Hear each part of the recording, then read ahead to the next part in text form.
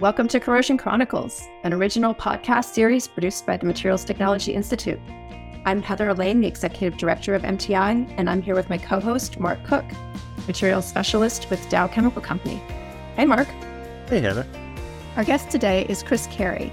Chris had a 25-year career at Dow Chemical Company, and he worked 33 years altogether in industry, including also working at Savannah River Nuclear Site for DuPont and Westinghouse. So Chris is a subject matter expert in graphite heat exchangers, and he is on all of the pertinent code committees that work on these exchangers, including ASME, NBIC, and PCC1. So he's really a leader in this industry. He's an absolute expert in the topic, and we're honored to have him with us. So Chris, welcome. And can you start off by telling us how you got interested and became involved in graphite? Well, yes, thank you for the introduction, Heather, and nice to be with you and Mark today. Well, I had some early career involvement with pressure vessels and safety valves, but early on, I didn't have very much specific heat exchanger or graphite specialization. I mostly worked as a general maintenance engineer, also with utilities, did quite a bit with combustion and combustion control along the way. Then around 2004, we had a little organizational shuffle, as tends to happen in an organization. Someone moved on, leaving a spot, and we shuffled positions in our reliability group. And I found myself as a newly minted heat exchanger reliability engineer. So at that point, I assumed responsibility for mechanical integrity, maintenance, inspections, and really the whole life cycle of the heat exchangers in the plant, a population of approximately 500 or so that ranged in materials from carbon steel through stainlesses and quite a bit of tantalum. And in that mix, about maybe 24 or so graphite heat exchanger applications. And so almost immediately I got into some overhauls and rebuilds and learned a lot very quickly. Some of that amounts to the School of Hard Knocks, and I'll share some of those learnings today with some suggestions for how to manage this equipment. I would note that along the way, it was around 2013 when we had a pretty difficult application. We actually switched it from tantalum to graphite, which was really a good move. Very challenging application for either material. And so even with the move of that application to graphite, there remains some real improvement opportunities. And some of those challenges from 2013 and forward really prompted me to take a deeper dive into things such as the ASME code. And that's how I got involved with the ASME and the NBIC. So, Chris, maybe let's start at the beginning for our listeners. Graphite that we're talking about, where's it come from? Are we talking about the same stuff that we buy in powder form for our Pinewood Derby cars? Well, yeah. So if that material, I'm familiar with it, you can get a little squirt bottle or squeeze bottle of graphite powder. So if it is in fact graphite, then yes, it's the same sort of thing as in a graphite heat exchanger. The supply chain for producing the graphite, it starts with the residue from the coker process in refineries and also coal tar pitch out of coal refining. And so those two materials, coke from the coker process, coal tar pitch, are mixed together in some proportion and then heated up to drive off organics and then heated further to produce the crystalline structure. And this is called graphitization. So this is different than the graphitization that occurs in steels, for example, at high temperature, where the carbon begins to segregate and effectively ruins the properties. When you graphitize carbon to make chemical process equipment out of it, that's intentional and it's actually a good thing. And that process is sort of a continuum that occurs. It doesn't have a distinct transition temperature like things like austenitic to ferritic transitions in steels. They don't occur, it doesn't occur at that specific of a temperature, but it's more of a gradual thing, a continuum over a range of about 1300 to 3000 C.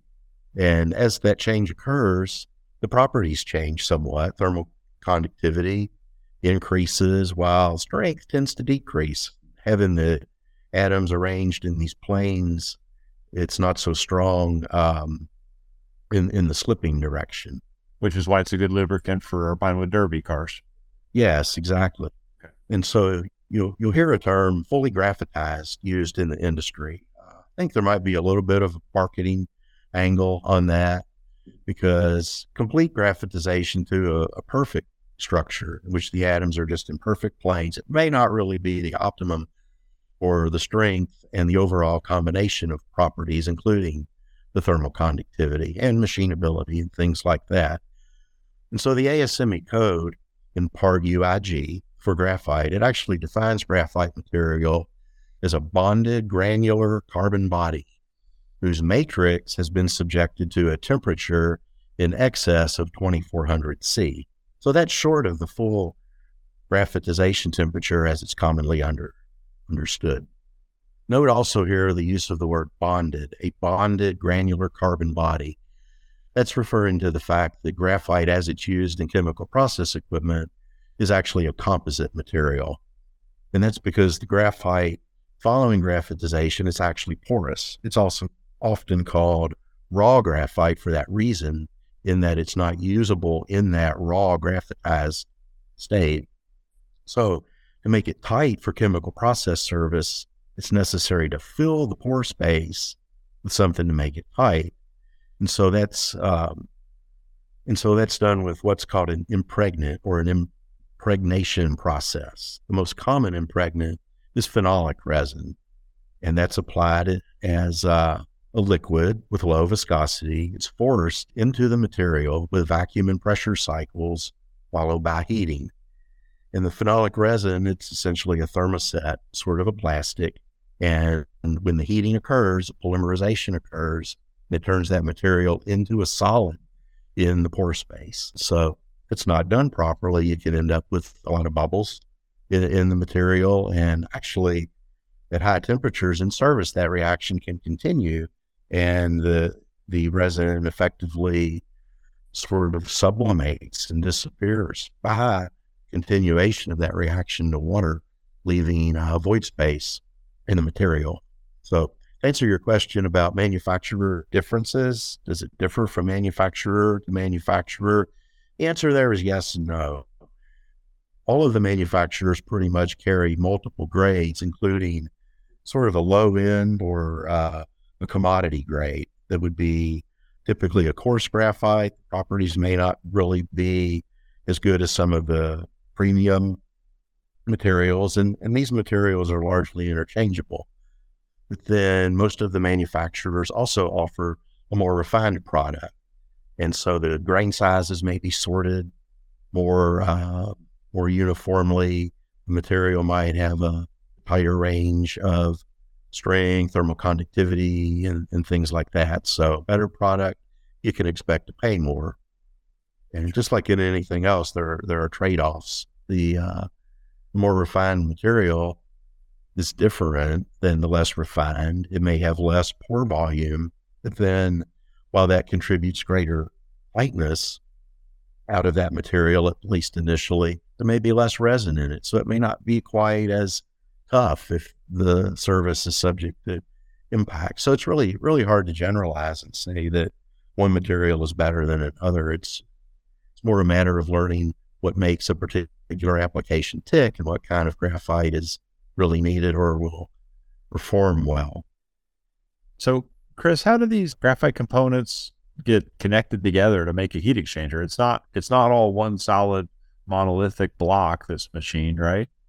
Right. Well, the components, at least the phenolic impregnated ones, can be joined with a cement that the manufacturers mix up in their shop and apply to join the materials. And similar to the phenolic resin, it's a thermally cured sort of a material. So you mix it up and it's pasty material, and then you apply it and heat it, and it cures out and join the parts. Is it similar composition? Is it basically phenolic resin and graphite fines, or is there more to it than that? Well, that's my understanding. There are graphite fines in it. Typically, graphite powder goes into it. The material, it looks a lot like JB Weld, but if you actually say that in front of the manufacturers, it seems like it hurts their feelings a little bit. They'll tell you that oh no, it's nothing like that at all. It's a lot better. Meanwhile, they're trying to step in front of the big box of JB Weld. They've got a That's right. So they do tend to be kind of secretive. They keep the ingredients away out of sight in a room usually, and when it's time to apply it, it just sort of appears out of nowhere in a container. But they are in fact mixing it into a recipe. If it's ASME code work, then underlying all of this is a certified cement specification that the manufacturer actually produces, and then they have to qualify it according to a process. And so it is a controlled material in that sense. So, Chris, I know that as unique and interesting as these graphite exchangers are, nobody uses them unless they have to. So what kinds of services, chemical services, is it suitable for? And how does it compare to other options in those services? Yes. Well, you do want to be careful about what someone says in a podcast and taking that to actually do applications. So I would caution anyone doing an application to really do due diligence. Now, the manufacturers will have chemical compatibility charts for their materials and also a lot of experience with different applications. Yes, with that caveat, what I can say is that graphite is widely used in hydrochloric acid synthesis plants where you burn chlorine and hydrogen to produce HCl and then absorb it to produce aqueous acid. It's also widely used in sulfuric acid plants and phosphoric acid plants, although even the sulfuric acid can become problematic at higher concentrations and temperatures. Also, graphite doesn't like oxidizing media, so that's things like the nitric acid, any kind of hypochlorite, halogens, chlorine, things like that. And also caustics like sodium hydroxide can be problematic. Also, some organics can make the phenolic resin swell. So really, it's best to consult the manufacturer for any new application. I suppose also if you had a mixture of things that goes beyond the available application charge, you could do some testing, mix up a batch of it and then test it for relevant properties like strength or swelling or what have you. Great. And I've also run into silicon carbide heat exchangers. How is that different from graphite? Well, silicon carbide and graphite have some similarities and some differences. They're both non-metals and have a brittleness that is ceramic-like, and they can be both affected by a thermal shock. They both have reasonable thermal conductivity, and so they make for a decent heat exchanger. Some of the differences are that the silicon carbide tends to have size limitations, whereas graphite can be made very large. Even things like tube sheets can be cemented together. And so with graphite, you see diameters 6 feet and lengths of 20 feet and so forth, where the silicon carbide tends to be more on the order of specialty chemical sort of sizes, is what I have seen. Also, the silicon carbide, I'm not aware of it being practically cementable like graphite is, and so it's necessary to seal the tube ends. And usually that's done with some sort of a compression fitting, often with PTFE parts. So for the silicon carbide, that might seem like a bit of a weakness, but actually it can be a strength in that it lends itself to replacement of individual tubes in the field. That can be as simple as unscrewing sort of a clamping ferrule sort of an arrangement on an individual tube. Some of them require more of an elaborate disassembly, but in general, silicon carbide tubes are easier to replace than graphite tubes where the bundle is cemented together. Yeah. Neat. So we've been talking a lot about the exchangers, but what are there any other types of applications, types of equipment that can be made out of graphite? Well, there are. We tend to talk about exchangers because I think the bulk of the material does go into exchangers, and those can be either shell and tube. The ASME code does make a reference to a bayonet heat exchanger. It's not clear exactly what is meant by that, but it can mean just a small sort of insertion heater that goes in through a nozzle, or an immersion heater that goes in say, an acid bath to heat it. The cylindrical block design is another long-standing standard sort of a design in which the graphite is in cylindrical blocks, typically a modular approach in which they're stacked.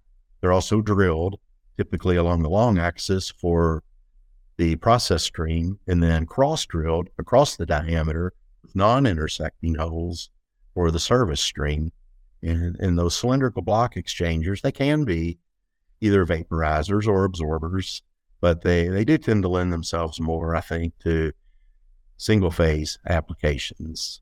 They do pack a lot of heat transfer area into a small size, so they tend to be economical, and usually they're the starting point. It's also possible on a cylindrical block to line the shell for corrosion resistance with a coating or kynar or something like that. Also, heat exchangers can be rectangular block. They're commonly called cubics, even when they're not actually a cube. And those can be a good acid-to-acid interchanger, say, because it's easy to make both sides with all wetted materials out of graphite. And then the code also mentions plate heat exchangers and cylindrical vessels. And so you can make a graphite column, although don't tend to see a whole lot of those. So the ASME addresses the pressure-containing parts, but really you're free to make whatever parts you choose that are non-pressure containing. And so this could be things like column internals. You can make distributors, vacuum protection sleeves for fluoropolymer lined equipment. Really anything that you could conceive of could be either cast and graphitized or machined out of a block. And I would note also that these aren't mentioned in the ASME code, but you could actually make, there's a company that does this. They manufacture a graphite spiral exchanger called an annular groove. It's a really neat product, and I think it's really good for certain applications. I hope that product gets a little more traction actually in the industry, because I think it has a lot of advantages. I'd like to see that graphite spiral exchanger. That sounds interesting. So I'm curious about why you think graphite's got its own ASME code section. I mean, for the most part, like you mentioned, column internals, an insertion type bayonet heater, but even like the heat exchangers, typically it's got a steel shell around it for pressure retention. So, why isn't graphite treated the same way as, say, PTFE, where it's used as a lining rather than as a code material? Graphite can be applied as a lining, but it was added as a code material in 2009 to address certain weaknesses with that approach. The most important thing is that with the graphite as a non-pressure boundary, both sides of the exchanger then are required to have the same pressure and temperature ratings. And so that works against optimizing the design. And so that was the main driver. But then production of the material as an ASME material is more controlled as well, with certificates and a controlled process and things like that. And so before it was added as a code material, as you say, the graphite tended to be backed up by steel. The steel shell would be produced under code rules, but not being a complete pressure vessel, needing some graphite to fill certain areas, it actually wouldn't be an official full ASME vessel. Often those would be stamped with a U2 stamp as a part, and then the state jurisdictions would make special allowances or dispensations for them. And so often those were called code specials because they were a little bit of variation of the normal rules. I think it kind of addresses some of the weaknesses that you and I have discussed about tantalum heat exchangers, tantalum not being a code material. Yes, exactly. And, not to go off on too big of a tangent with that, but in a tantalum exchanger with the fixed tube sheet shell and tube arrangement and an expansion joint in the shell, the tubes are actually holding the thing together. They're under tension from pressure. So speaking of pressure, a typical graphite heat exchanger, how much pressure can they handle? What's considered an upper limit in terms of temperature and pressure rating for these things? Well, the ASME code has application limits in it. So if it's a code application, you're limited to 350 PSI contained pressure, and then temperature limits of minus 100 F or 400 F. Now, it might seem like the the pressure limit is a little bit irrational because you can always make things thicker, right? However, in discussing this with the vendors, the challenge as the pressure goes up is that it becomes very difficult to seal graphite components internally with gaskets or to seal to the nozzles. And so applications approaching the 350 PSI are already challenging enough that the manufacturers are not really very receptive to raising this limit. And then the 400F maximum design temperature, that corresponds pretty well with the limit for the phenolic impregnation. As you approach 400 degrees, that material is degrading in service, similar to getting into the creep range for a steel material. Now, it's a fair question. If you're using a different impregnant, why can't it be higher? And it's actually a conversation that we're having in the ASME Code Committee at present, because there are other impregnations. You can have fluoropolymer impregnation, PTFE, and also a carbon impregnation, which is produced just by flooding the raw graphite rather than with phenolic. You flood it with an organic material, subject that to repeated baking cycles, and in effect carbonize the organic in the pore spaces. So it's more like a solid 100% carbon structure. And those do have a higher service application range. And so it's, you may see some distinction made in the code going forward on that point. It's hard to say just where we'll end up on that. Okay, that's interesting. Folks, you heard it here first. So you can't deal with graphite heat exchangers without noticing the big stacks, Belleville washers or springs on it. You know, differential thermal expansion is obviously a big deal on these units. Can you talk a little bit about how that's handled and how we prevent leaks from occurring due to the difference in thermal expansion and, just the concerns about overstressing graphite in general? Yes, the displacements from thermal differential expansion can be significant, fractions of an inch in a graphite exchanger. And really there are two drivers for that. There's the difference in the coefficient of expansion. Graphite tends to be about 1/3 that of steel. But then if the temperature of the actual components is different, say steam on the shell and a cold liquid in the tubes or the blocks, then you end up with even more differential. And so because the graphite, it doesn't have local yielding and ductility, really you can't consider secondary stresses as being operative for the thermal cases. It's you really have to protect the graphite from high stress from the thermal cases. And so the typical physical arrangement is to make the graphite floating in the shell. And so whether it's cylindrical block or shell and tube, one end of the exchanger will have a graphite component that floats in the shell flange at the end, and that tends to be sealed with either packing or an O-ring. Now, you mentioned the springs, and at a glance, immediately recognizable as a bit of an oddity for pressure vessels. Now, I often hear it said that the springs are on there for thermal expansion, and in a sense, that's true in that they have to accommodate the thermal expansion, but the actual reason that you put the springs on is to resist pressure forces and maintain gasket sealing, because there are separation forces from pressure. Process side pressure flows in between the faces of cylindrical blocks, for example, and would push them apart without the springs to hold them together. Also, you need the springs to overcome packing drag. Otherwise, if the packing's stuck and then you had a process swing, you would unload the internal gaskets. And then it's a similar consideration for the shell and tube. You can actually build a shell and tube without springs, and the floating end simply slides in and out of the shell in response to thermal expansion. Other than the packing drag, the thermal expansion doesn't cause anything to be in a bind as long as the floating component tube sheet is able to traverse the range that it wants to.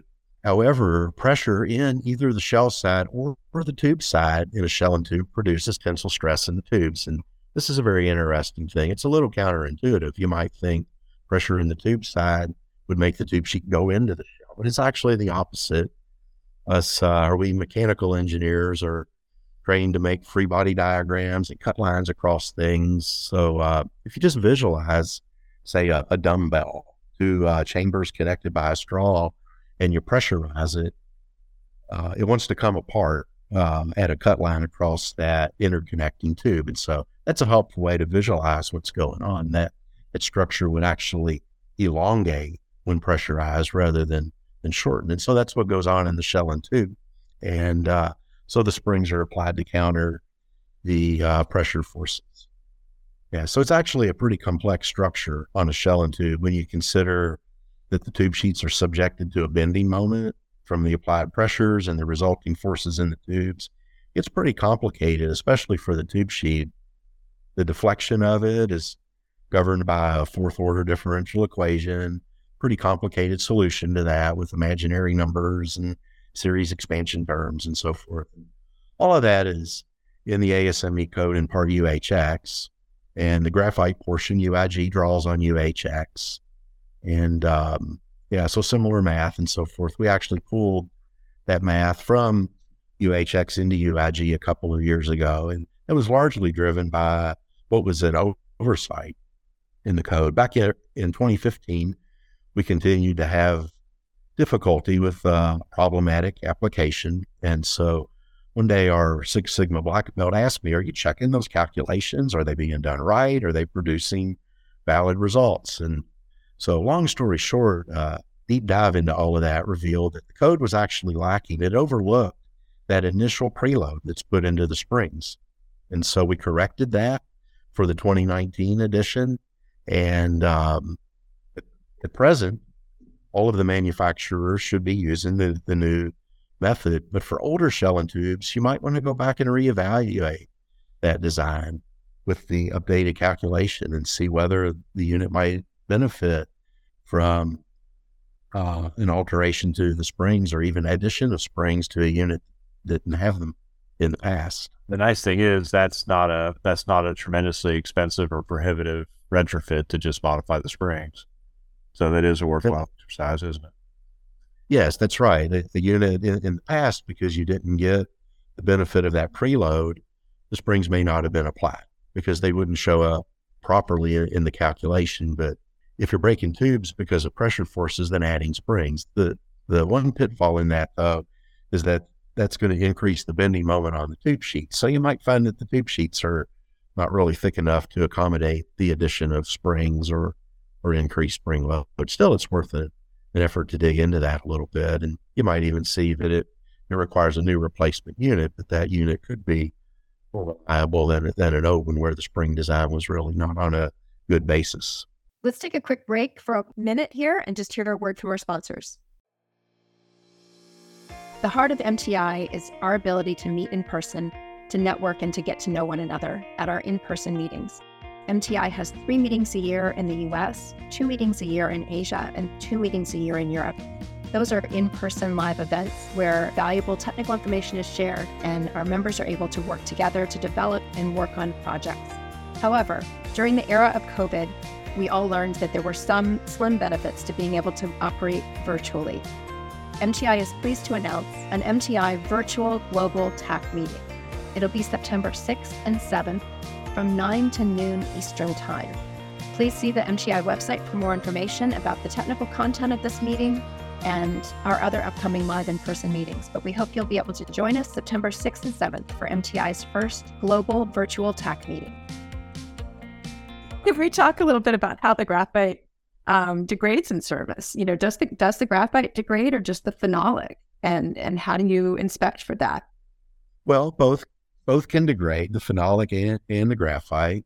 Either one can be chemically attacked by oxidizers, for example. The phenolic is subject to attack by incompatible organics. So temperature, for most materials, temperature is generally the driver of adverse effects, also increasing concentration of acid. So something that might be good for, say, a 20% acid at 300 degrees won't be good for that at 370 degrees, say. And again, as temperature increases, that tends to promote additional polymerization and effectively sublimation of the phenolic. And that can be either in the impregnated material, or it can also occur in the cement. I'm actually aware of a case in which on a shell and tube, the cement in the tube joints sort of went away over time. That was a challenging application near the limits of the application. And so as the material degrades, you can see an overall loss of strength, which results in breakage of parts possibly, or it can also result in leakage or permeation of the process through the parts. You can have cracking as well. That can result from thermal shock, fluctuating loads. So really tuning up the control system, doing things like cascades on your control loops and smoothing things out is good for graphite. You want to watch out for things like high velocities as well, runaway control valves, wet steam, things like that. High velocity water can even cause erosion. Particles in the water, if sand gets in the water, that can cause a lot of problems. What kinds of inspections and testing are done when a customer receives a new unit into the plant? And then what types of inspections should be done after it's been in service for a while to try to anticipate whether you're getting close to one of those points of where cracking and catastrophic leaking could be imminent? Yeah, so two parts to that question, the new equipment part and then the in-service part. For new equipment, the transport of it is a real challenge because of the fragility. So when it's shipped, it's usually shipped on a dedicated air ride trailer if it's equipment of very much size. And some precautions can be taken to indicate damage has occurred in service. For example, you can put shock indicators on it, or also an air or nitrogen pad, a pressure blanket with a gauge on one side is a really good way to tell whether the internals have been damaged in transport. Now, the NBIC, National Board Inspection Code, we often think of it for repairs and alterations, but it has other parts as well. There actually is a part 1 for installation. And so the suggestions there for setting the equipment and making the nozzle connections and so forth are very useful. In service, it's often said that graphite is not broken until it is. So if it hasn't fractured, it generally provides pretty good service. Although in these extreme services, you can end up with permeation, say, through a tube sheet externally. Now, one thing about these applications, they're often set up with the service side, say steam or cooling water, under a higher pressure than the process side. And that can be done intentionally so that leakage is into the process stream. And so you could actually have a unit that is cracked all to pieces and leaking profusely and never know it.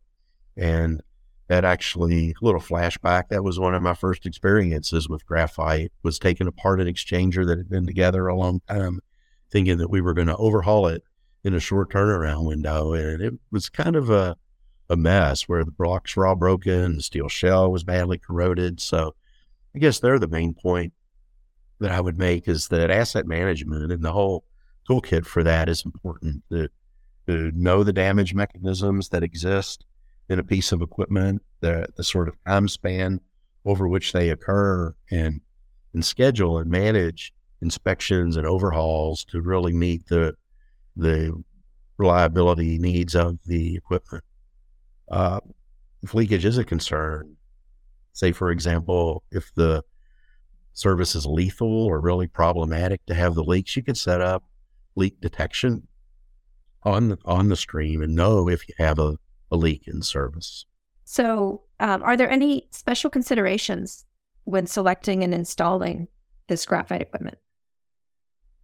Well, yes, fundamentally, you want to look at the application and see, is it a vaporizing service or liquid to liquid? And that can drive the selection. Also, if both sides are required to be corrosion resistant, that might point you to something like a rectangular or a cubic exchanger, or maybe a plate exchanger where both sides are naturally corrosion resistant. Also, you want to put some effort into the thermal rating of these units and really dial that in as best as you can.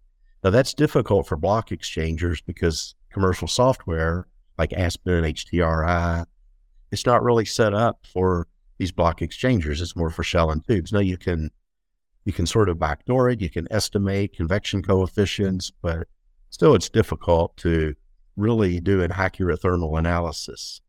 So you want to go to the manufacturers for that because they have the relationships based on their experience, and those relationships are pretty well validated. For a shell and tube, you can use the modeling software and actually take the mean metal temperatures or the mean graphite temperature for the tubes and dial those in really well, and that will help you to optimize the spring design. And along with that, you don't want to specify the design conditions any higher than needed, especially the pressure, because remember, the springs are on there to counter the pressure. And if you have a highly sprung unit, then it's in a higher stress state, even when it's not in service. So jacking up, so to speak, or gratuitously raising the design pressure, thinking that you're building a more robust unit, it's probably actually counterproductive, and you're better off making the design pressure only as much as needed for the application. You also want to look closely at flow-induced vibration and make sure that that's designed out with proper baffle spacing and such. And when you do get the quotes, you might want to get quotes on different grades.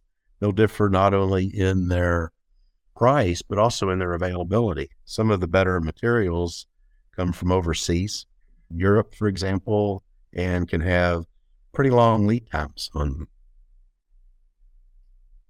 I appreciate your words of wisdom on not over designing things. I know that's super important for graphite, but that could translate to many types of equipment in the chemical plant. Well, that's right. And that's one of the key lessons that I've learned is that thicker is not better. When you're looking at broken parts, it's easy to think if it had only been thicker, it would not have broken. But that could actually be the opposite, because thickness works against you for things like thermal shock and thermal expansion. I talked earlier about floating design, and that's good for the graphite tubes and the cylindrical blocks and so forth. But you still have typically a fixed end tube sheet that's sandwiched between flanges with the studs floating in air and the tube sheet's heated. So you have thermal stresses even in a fixed tube sheet, and I think that probably accounts for a lot of the failures that occur. We've talked about all the good parts of graphite. Let's get into the bad part here. What are some of the in-service challenges with graphite equipment? And specifically, I'm thinking of gasket leaks. Anybody that's dealt with these things, the sealing the nozzles can be a problem. Yes, even as you ask the question, that my thoughts go to the sealing of gaskets as the biggest challenge with graphite. It generally causes the most in-service consternation out of these things. Even though the nozzles on graphite should be equipped with flexible bellows or very flexible piping, that helps some to remove the bending moments, but it's still a challenge because the allowable torques and the gasket loads are limited by the contact limit on the graphite. And so you want to use low-stress gaskets, things like expanded BTFE or even elastomers. Sometimes the manufacturers of the exchangers will supply or recommend graphite gaskets as well. And this tends to be the kind without the foil, the metal foil in it. So they tend to be kind of fragile. You definitely want to use best practices for making up the flanges with new hardware. You want to pay attention to the nut factor. You may want to revisit that, the actual torque calculation with the manufacturer, because sometimes the torques are just listed on the drawing and you don't know the basis, what nut factor or friction factor was used. And so dialing all of this in as precisely as you can is worthwhile. You also want to be careful about substituting coated bolts or using an extra slippery lubricant like a moly lube on these studs, because that can actually result in breakage of the parts. You also want to be careful on making up the nozzle connections, about bottoming out the bolts in blind holes. And so it's best to use studs and nuts on those connections. Also, especially with the Teflon gaskets, you may find that retorquing them, or certainly you'll find that retorquing them is beneficial, and you may want to do thermal cycles to get the gaskets to seal. Beyond the sealing aspect, you want to avoid physical damage in the field. I've heard many stories about sandblasters not recognizing that the graphite is present and destroying it with sandblasting. There's also a tendency, if there is a leak, to send the mechanics out to fix the leak, and they have a tendency to jump onto the spring stacks and tighten them. And usually that's not the answer. That's not a good move, not the right flange tighten. And I've actually intervened a number of times. I always made it my practice upon arrival at work to look at the overnight reports, and several times that meant jumping on the bicycle and riding out to intercept the mechanics just as they were about to use an impact gun or tighten the wrong flange on the graphite exchanger. That's been my experience with the graphite exchangers. It is a lot. If you're not really familiar with that equipment, you better look at the drawing before you start touching any bolts, because it's not always really inherently obvious from the outside of the unit what component is doing what. Yes, that's right. You can have 3 or 4 flanges stacked together in close proximity with interconnecting bolting, and the bolting's going one way and another through this and that flange, and it's not obvious at a glance just what to tighten to fix a leak. It does prompt the thought, though, about packing and O-rings. Those are typically sealed by a flange, and so you want to keep those tight, avoid ongoing leakage out of those. But you want to also not over tighten them, or the floating end could bind.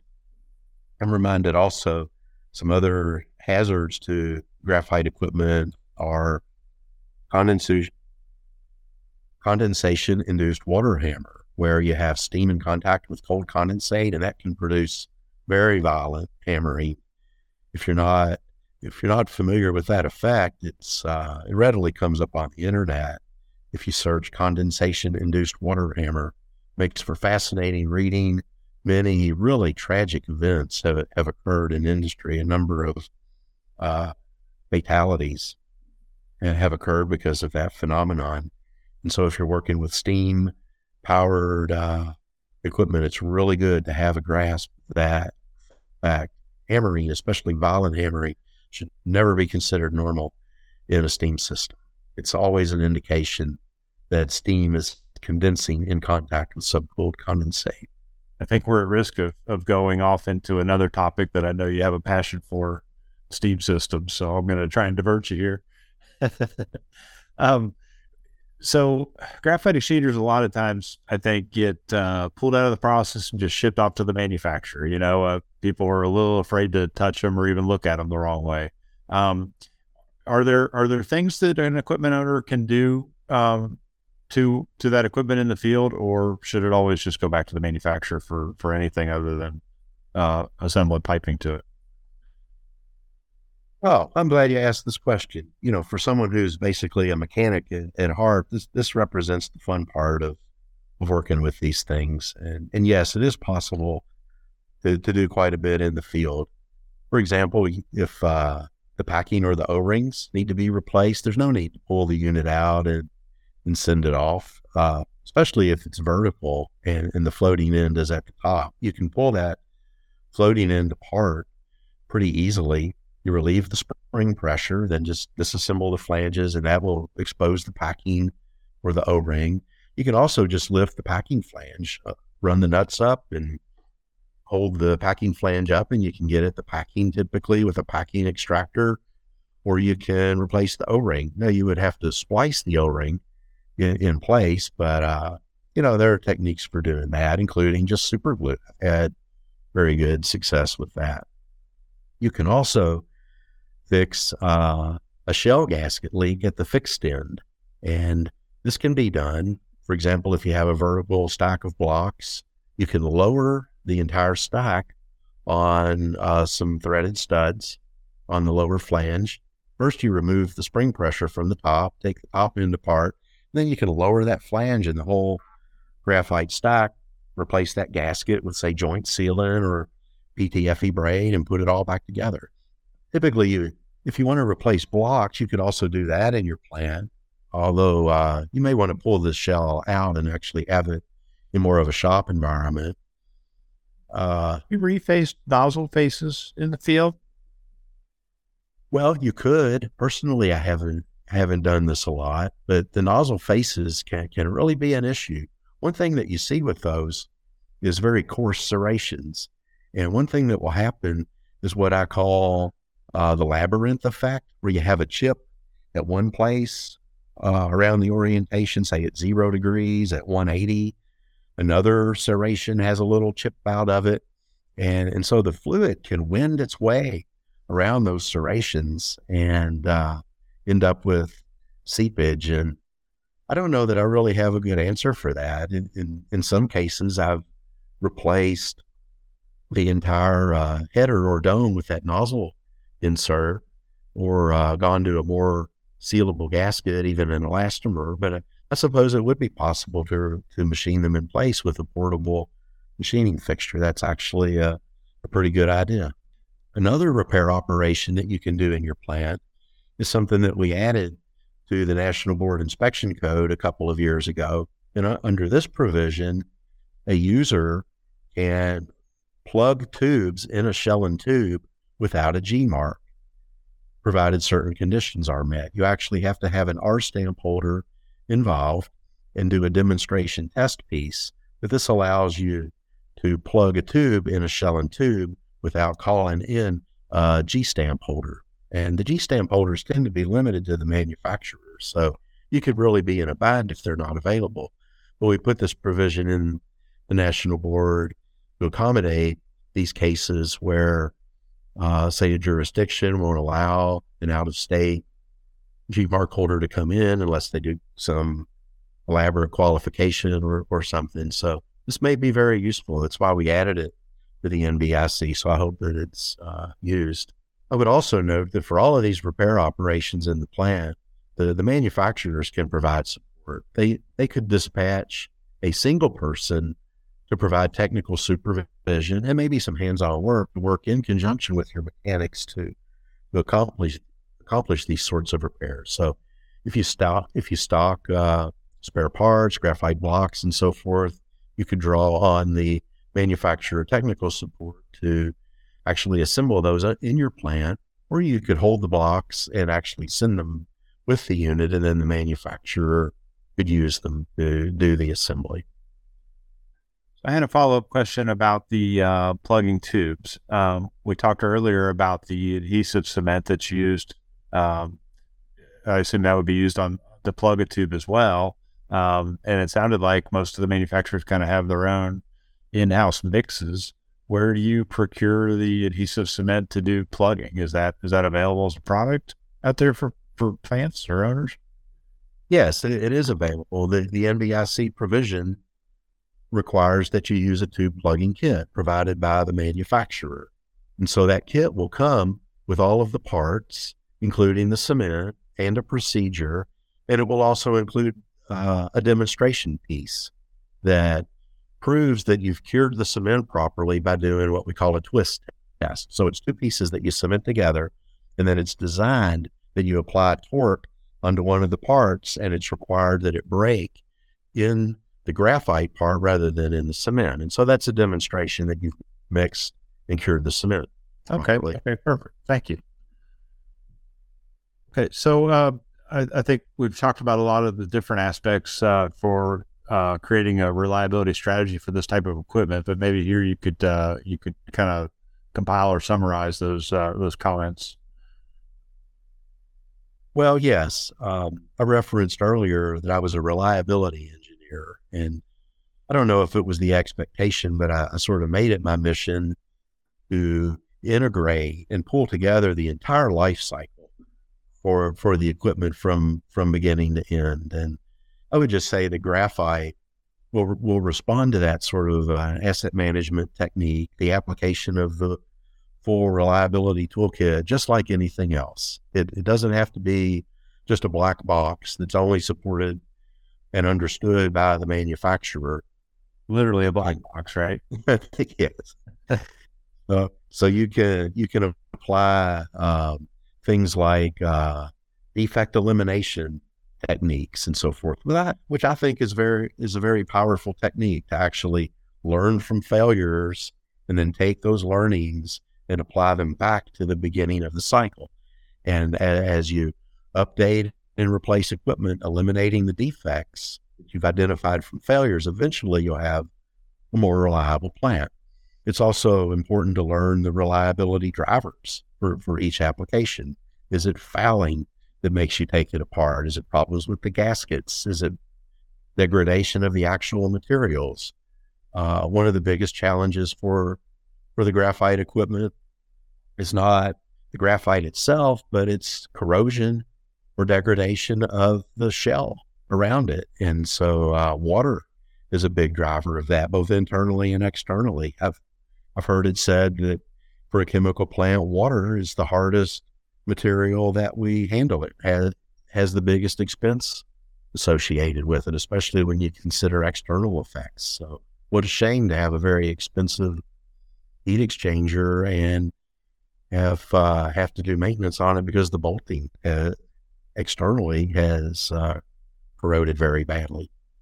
I would also note that the spare strategy is a very important part of the overall strategy, whether you stock a spare exchanger or just spare blocks. I can tell you from bitter personal experience that planning to overhaul an older graphite unit during a fixed turnaround window can be very stressful and even ultimately not successful. And so taking the unit out can be pretty risky in that you might find cracked blocks, unrepairable blocks. You might find a shell that when you clean it up has thicknesses below the minimum thickness. So you could have concurrent cementing of rods into holes in blocks while another crew is pad welding thin spots on a shell. It's not a good scene, and you don't want to be there. So stocking spares, if that's cost prohibitive, then you might want to selectively stock just a couple of the internals and have a couple of spare blocks on hand, or the spare headers at the ends. But the overall point that I would make really is just that you should apply continuous learning to feedback learnings from the field into the front end, feed those learnings into replacement projects, and stop propagating defects. And, really you might find, even though I'm a fan of graphite, it might mean switching the basic materials or the style of exchanger. One example that I have of that was a long-standing graphite application that was a pretty mild service, just a weak acid and not a lot of temperature, but it really fouled badly. And so cleanability was a big problem. We were taking the thing apart regularly to clean it. So that was an application that we switched to zirconium and made that exchanger cleanable just by dropping in plates and exposing tubes, and then you could easily water blast it. So those kinds of considerations can help you deliver over time a more economical and more reliable plant. Thank you so much for joining us today, Chris. This was really, really informative and interesting. And you covered a lot of content that is not really available anywhere else. This is unique, and we really appreciate your time. So thank you. Mm-hmm. We are very welcome. It was a pleasure. And thanks to everyone else for listening to this episode of the Corrosion Chronicles. Join us each month as we continue our conversation with subject matter experts discussing materials-related challenges and successes of the process industries. Be sure to subscribe to our podcast on Apple, Spotify, Google, and wherever you listen to your favorite podcasts. For more information about the Materials Technology Institute, visit us online at mti-global.org. Thanks for listening, and we'll see you next time.